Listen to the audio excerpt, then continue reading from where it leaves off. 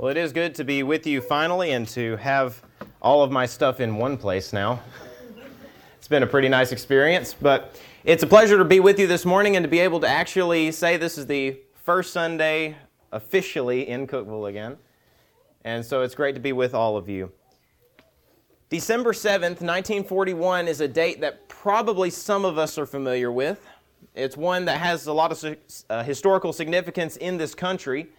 Specifically, it was the day that Pearl Harbor was attacked, beginning America's involvement in World War II. And if you think about that day and what was taking place, it was a day like any other.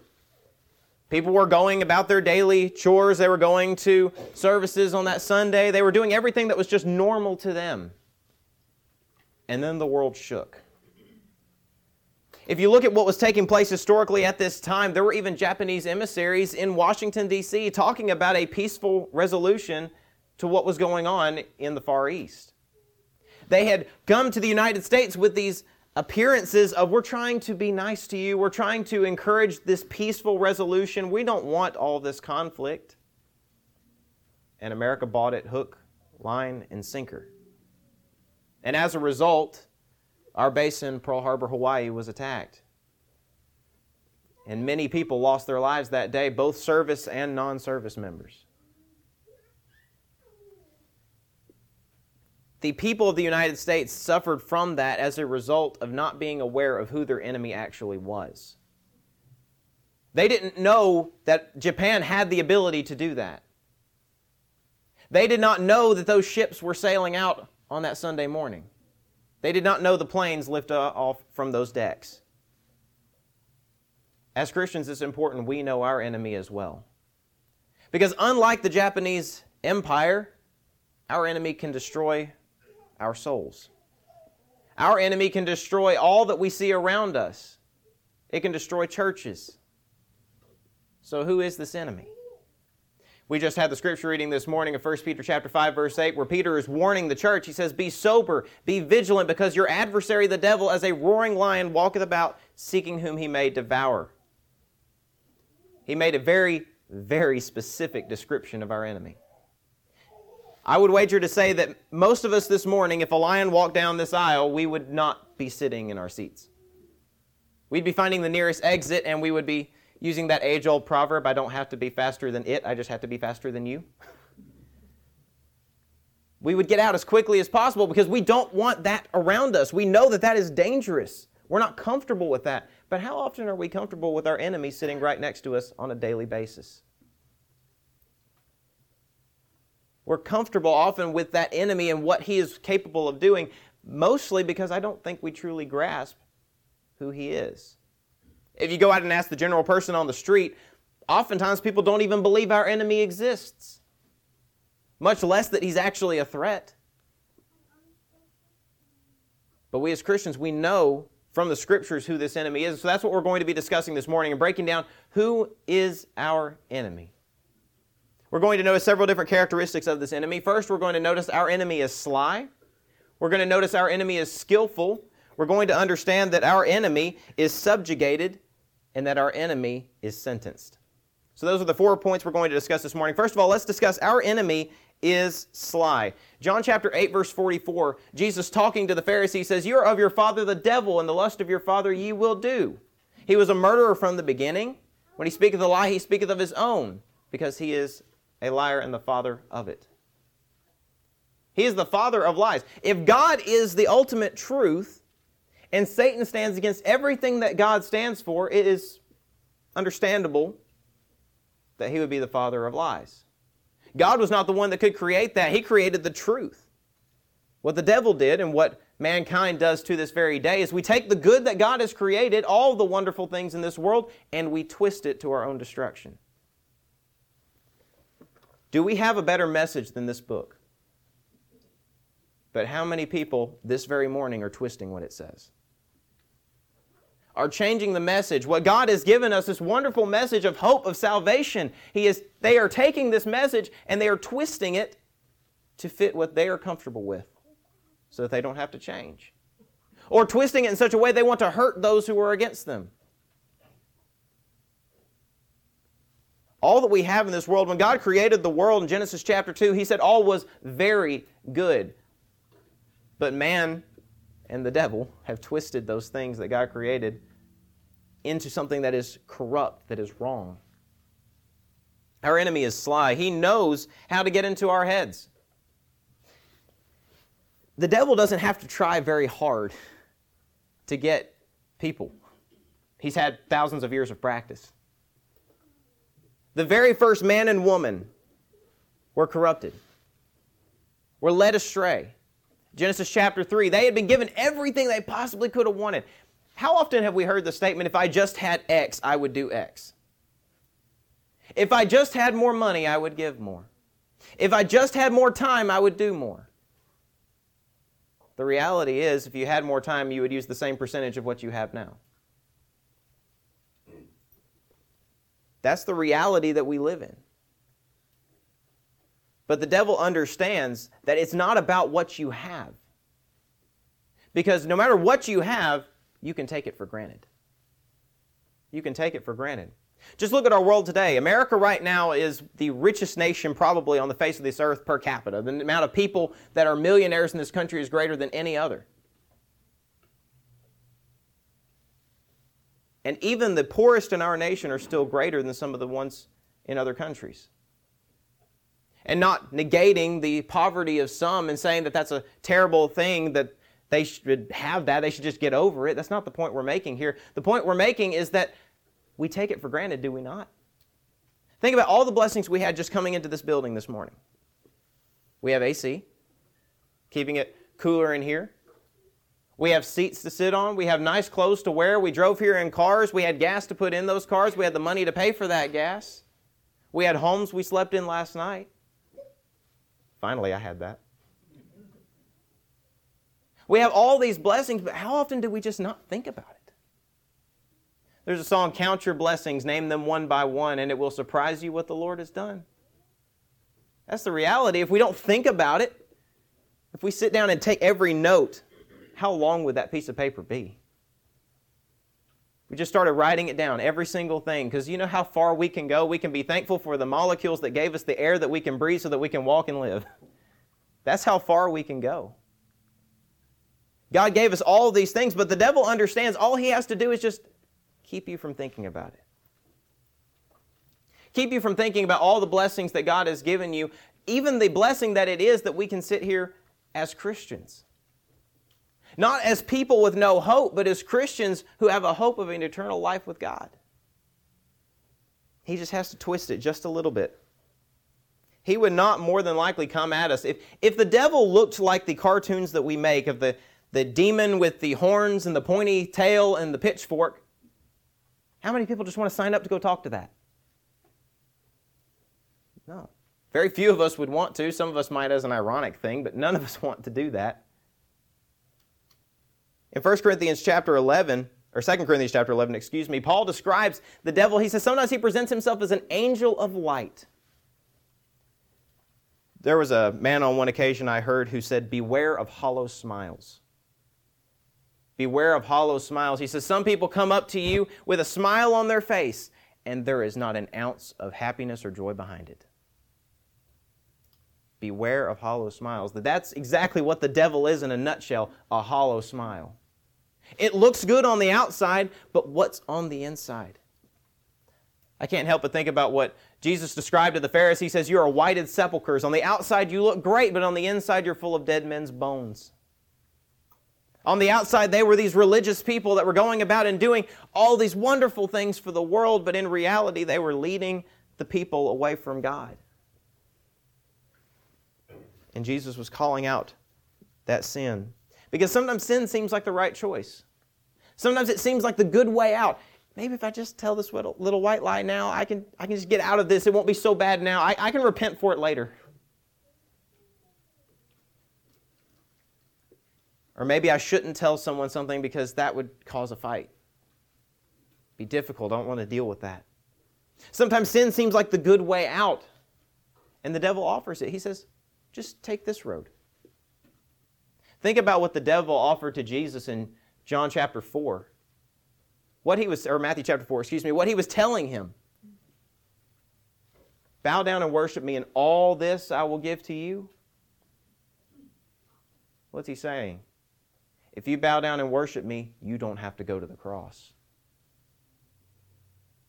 And we know from Jesus sitting in the Garden of Gethsemane, literally sweating drops of blood from the stress and the anguish of what he was about to go through, that was something he wanted to avoid. He didn't want to go to that cross. He did not want to do that. He wanted to do it in the sense he wanted to give us that salvation, but what a horrible way to have to get it. The devil offered him what seemed like a good way out. Think about the first temptation he gave him. Turn this stones to bread. How long had Jesus been without food? 40 days and 40 nights. That's literally the point of starvation, of death by starvation. He says, just take it. You have the power, just do it. Seems like a good way out. See, the devil is sly with his attacks because sin is a pleasurable thing. We talked about this multiple times in James chapter 1, verse 14. Every man is tempted when he is drawn away of his own lust and enticed. Sin looks good. If it didn't look good, who would do it? Who would do it? If every single part of... Let's imagine this for a moment. Think about every single vice that we have in our country and in our world. If people saw the end result and the end result only, how many would take of it? If every single alcohol commercial was a man throwing up in a toilet, or the decay that it causes to your body, who would do it? But what do they portray? The parties, the fun, the letting loose, the letting go of life stress for a little bit. Sin is a pleasurable thing, and the devil knows it. Because sin offers us something that is temporary. Up front, it looks good. I can take this temporary thing, but the end result is horrible. Later on in that passage, James chapter 1, I believe it's verse 16, it says, every good and every perfect gift is from above and cometh down from the Father of lights, in whom is no variableness, neither shadow of turning. God gives perfect gifts in the sense that up front it looks good, and at the end it is good. At its core, it is a good thing. Sin looks good, is not good. It's an imperfect gift. Because it might help us through individual situations, but what does it cost? He gives a little for nothing in return. That is the result. He understands this. The desirableness of sin is what draws us in. Think about Adam and Eve. When he offered that temptation to them and said, you will be like God, knowing good and evil. And with that terminology there, that word there literally gives more of an intention of you get to determine good and evil. You don't have to take orders from anybody. If we think Adam and Eve were different than we are today, we're fooling ourselves. They're people. They were people just like you and me. And on top of that, we would think it would be harder for them to sin because they have a direct communication with the Lord. Our communication today comes through the Word of God. Imagine if every single conversation you had was with Him mouth to mouth. But they lost sight. Because our enemy is not just sly, he's skillful. He understands his tactics. He knows he's been harnessing them. He's been utilizing them over and over again. 1 John chapter 2, verse 16. He describes that the things of the world, the lust of the eyes, the lust of the flesh, and the pride of life, those things, those are not going to change. They're the same throughout all of humanity's existence. And why would he change his plan? Why would the devil change his plan if he's been using the same thing and it just keeps working? If we think right now that America is uniquely evil, we're kind of kidding ourselves. Go back and look through history. The Roman Empire, the Greek Empire, some of the Saudi Arabian empires that took place throughout the Middle Ages. All of those different places, they were evil in how they approached things. Look at Assyria. Assyria, the nation that would kill people, leave their bodies on the side of the road so that their bones would bleach in the sun and say, hey, yeah, we're here. And they would take pride in it. Sodom and Gomorrah. The lifestyles those people were living. America is not uniquely evil. Does it have evil? Absolutely. Is America overall structurally evil? It has a lot of problems with it because sin is a human thing. And what's this country run by? Humans. But our mission doesn't change. And we can't just look at the world around us and say, well, it's just so bad, there's nothing we can do. Paul preached in Corinth. Corinth was just as evil. But sometimes it can seem that way because the devil understands his tactics. He doesn't even just have to take you. He just has to make you think it's hopeless. Just stop trying. It's too hard. It's not worth it. He knows his toolbox. He knows exactly what he's done and how he's been able to accomplish it. And there are so many ways he can do it now. He uses our entertainment. The things that we spend our time with. 1 Corinthians 15:33, evil communications corrupt good morals. That's not just about the conversations you have with people. It's what you spend your time with is going to affect you. And if I spend all my time with the things of this world, it's going to be very difficult not to act like the world. He uses the distractions that we have, our work, our just daily chores, our things. He uses that to distract us, to draw us away. How many times have you gotten to the end of the day and said, I didn't pick up my Bible today at all. I had so many things going on and I just didn't pick it up. That might seem harmless in the moment, but over time, building and building, that's how he uses it to draw us away. Think about it for a moment. When you graduate from high school or from college, or maybe you leave a summer camp, for the first couple weeks, you are keeping in touch with everybody that you spent that week or that time with. Every single person. How many do you talk to now? Maybe some, but a whole lot fewer, right? The distractions, they get in the way, they draw you away, you don't talk to them quite as much. God is the same way with us. At first, we might be gung-ho for the Lord. Yes, I'm going to take all the time I can give to God. But then, well, I have to go on this trip. Well, I have to take care of this yard work. Well, I have to take care of my job. Well, there's stuff for school. And by the end of it, you look back and you realize I'm farther away from Him than I ever thought I would be. The devil understands he doesn't have to make you hate God to leave Him. He's very skillful with his tactics. But he also uses our family and our friends. I heard a guy on one occasion say one of the hardest groups of people to convert is your family. It is incredibly difficult. Why? Because they saw you with the dirty diapers. It's hard to take someone seriously when over all that time you've seen all the mistakes they've made. You've seen their bad judgment at times. And it's hard to take that seriously. You think about even Jesus' own family didn't take Him seriously for the longest time. If the Lord on earth, if His family didn't always listen to Him, what makes you think it's going to be super easy for you? It's not going to be easy. And the devil understands that. He wants to use that against you because he knows that that hurts. He knows that it's hard. He knows that it makes those holidays awkward. And he wants to use that to break you down daily. But God has given us a way out. God has given us the tools that we need. We have the ability to face this enemy. Ephesians chapter 6, verse 11, put on the whole armor of God.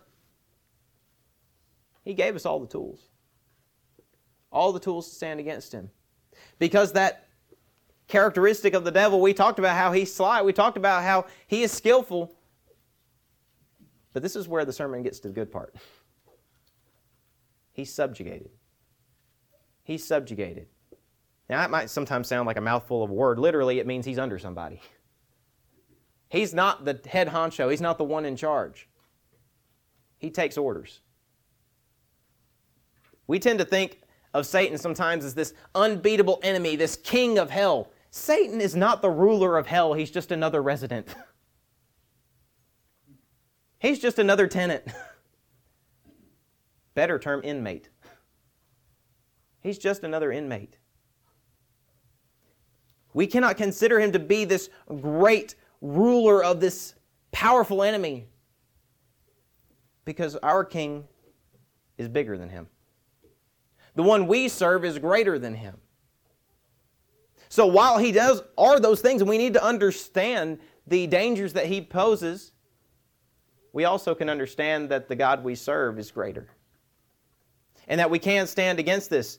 The reason we have sermons like this, and sometimes it can seem, for lack of a better term, aggravating, to have to listen to the negatives of the Scriptures. But we listen to the negatives so that we can appreciate the positives. So that we can understand, yes, God is love. Yes, God is compassion. But if I'm also aware that there are consequences to my actions, I'm not just going to see how far I can push him. I'm going to listen to him, do what he has to say. And that is exactly what the devil is. Satan is on God's leash. Just think about a moment for the book of Job. Job chapter 1. Who was calling the shots? Who was setting the boundaries for what the devil could do? He had to ask permission to attack Job. Hey, can I, what can I do? God says, okay, you can't go farther than this. You can't go farther than this. He just kept setting the standards. Now, does this mean God tempts us? No. No. He gives us free will. He gives us the choice. But no, he's not the one responsible for it. But if God decided to, if God saw that it was right, he could snap his fingers and the devil would no longer be able to do anything. Period. Done. He has the power to do so, but for him to do that, he would have to take away our free will. He would have to take that away from us. In doing so, he also could take away our ability to love him. God has the power over the devil. Ultimately, he has no power over God at all. 1 Corinthians 10:13, he has no power. God is greater. Jesus defeated the power of the devil had, which was the power over death, when he died on the cross. When Jesus died on the cross, rose from the dead that third day, now he gave us a way of escape. He gave us a way out. We have eternal life through the sacrifice of his Son. And God prophesied even this would happen. Genesis chapter 3, verse 15. He says, the Son of Woman will bruise your head. You will bruise his heel. The idea there is literally a minor flesh wound versus a death blow. A death blow. He was going to literally take everything that he had away. How is it, do you consider, that we can be Christians, that we can be faithful to God, if the devil had power instead of God? Do we just think sometimes that God is just sitting up there watching all this happen and the devil's the only one that can do anything?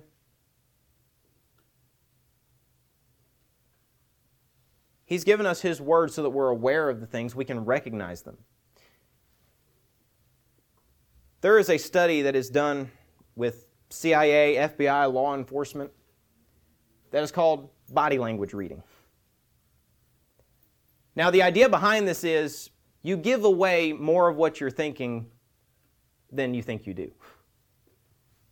You do certain things that can give impressions that, okay, he's nervous. Okay, he's happy. Okay, he's comfortable with the way we present ourselves. Now, the study's not perfect. It doesn't always work. Sometimes people are just socially anxious and not hiding something. But that's the idea they do. They show these different signs of who they are.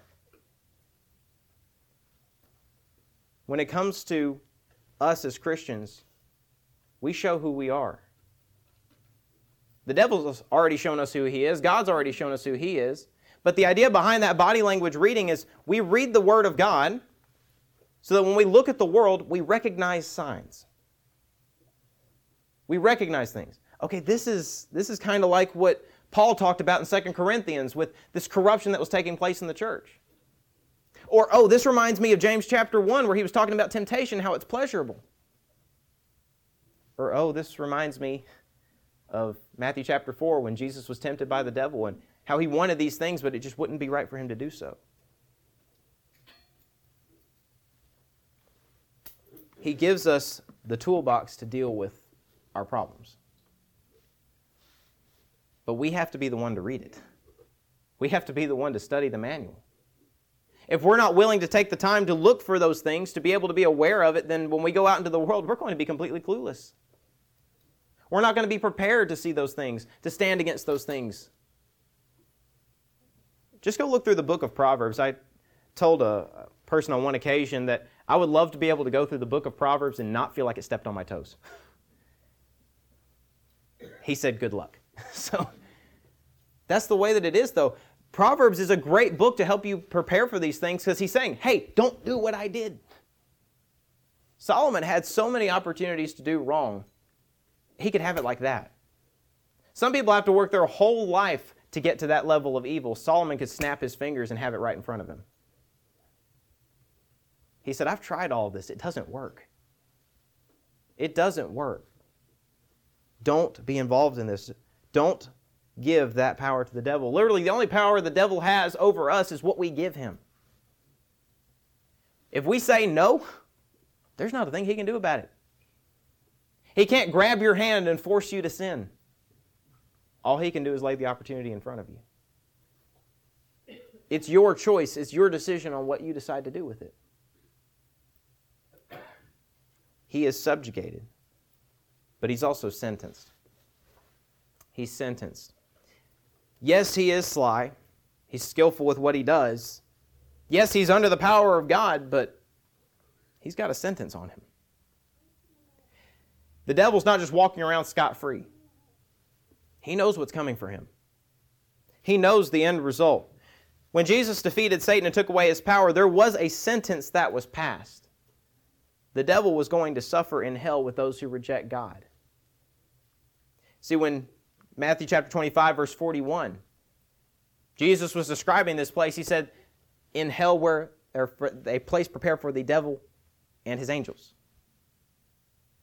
Hell was not made with us in mind.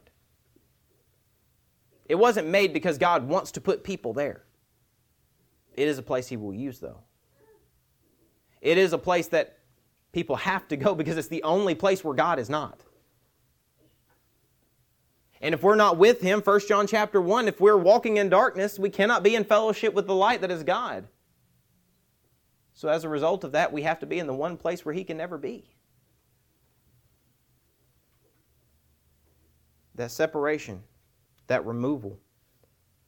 But notice it said it was prepared for the devil and his angels. That was made with Satan in mind. Specifically designed to punish them. Isn't that in some ways a comforting thought? Our greatest enemy has a prison built specifically for him. Specifically for him. And the best part is, we never have to look at it. We don't have to look at it. We never have to lay eyes upon that place. Because Jesus said, hey, I'm going to give you a path. You never have to go there. Jesus has built this place. He's put a fence around it. He's put barbed wire around it. He's put signs on the fence saying, don't go this way. Some people still cut the fence and go, though. Some people decide, even in spite of all the warnings that God has given, in spite of all the messages that he says, hey, go this way. Some still decide to ignore the warnings. Some still decide to say, God's not good enough for me. And they decide to go to that place. But he's not the king of that place. He's not the head honcho. He's just another prisoner.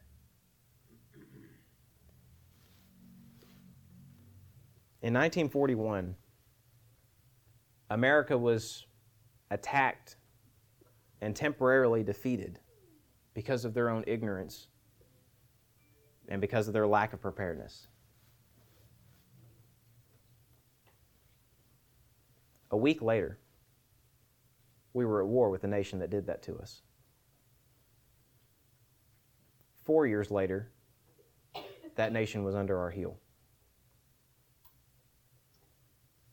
Franklin Roosevelt stood up before Congress to ask for that declaration of war.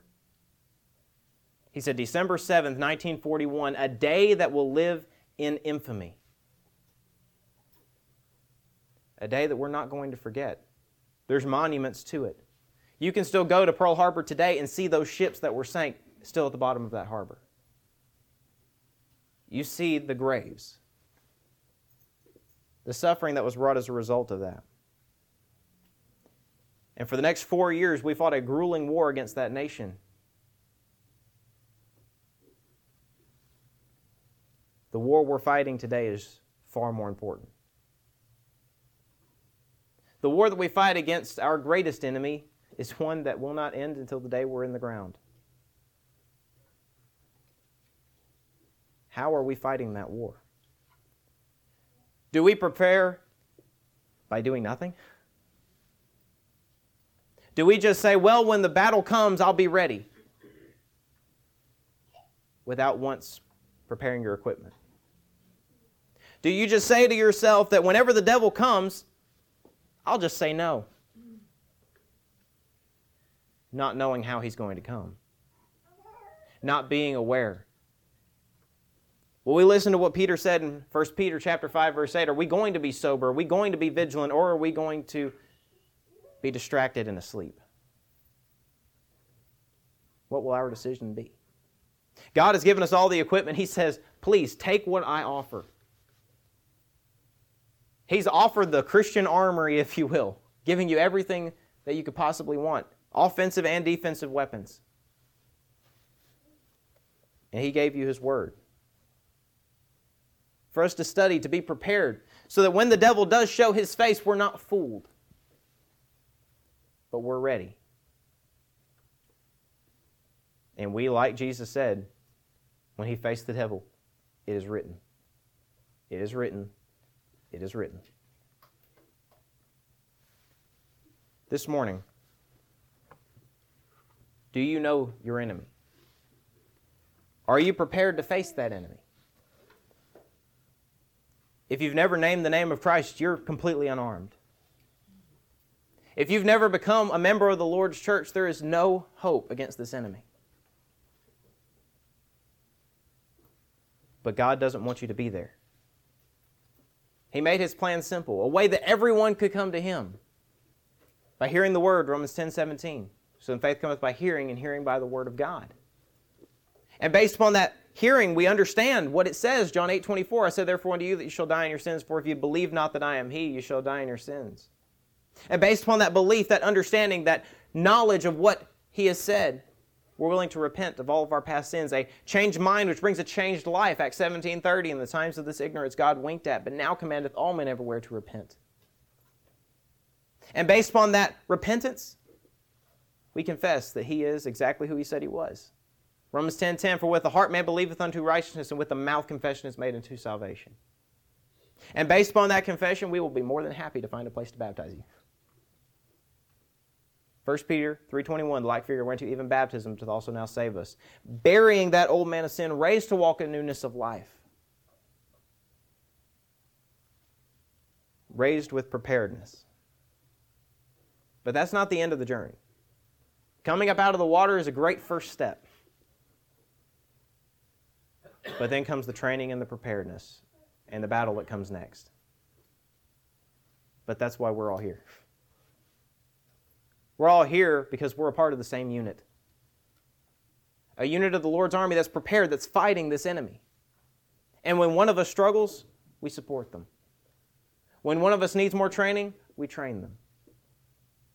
And when one of us is scared, we encourage them. But maybe you named the name of Christ. You became a part of the Lord's army, but maybe you allowed the devil to take too many things. Maybe you allowed too many battles to be lost. Maybe you left too many walls unguarded. We can make it right this very morning. If there's anything in your life that is holding you back, any shame or guilt that you feel for something that was done wrong, we're here to pray with you and for you. not to shame and not to point fingers and not to say, oh, look, I wonder what they did. But we want to strengthen one another to face this battle because none of us can do it alone. We oftentimes at the end of these sermons just give opportunities to repent if you've done something wrong, but this is also an opportunity to just ask for prayers. I'm struggling. I'm still fighting the good fight, but I'm having a hard time. Prayers can do a lot of good for both sin and for struggles. If you want to make that known this morning so that we can pray with you and for you, make it known. Don't leave here without taking care of everything you can. If you have any need, please come as together we stand as we sing.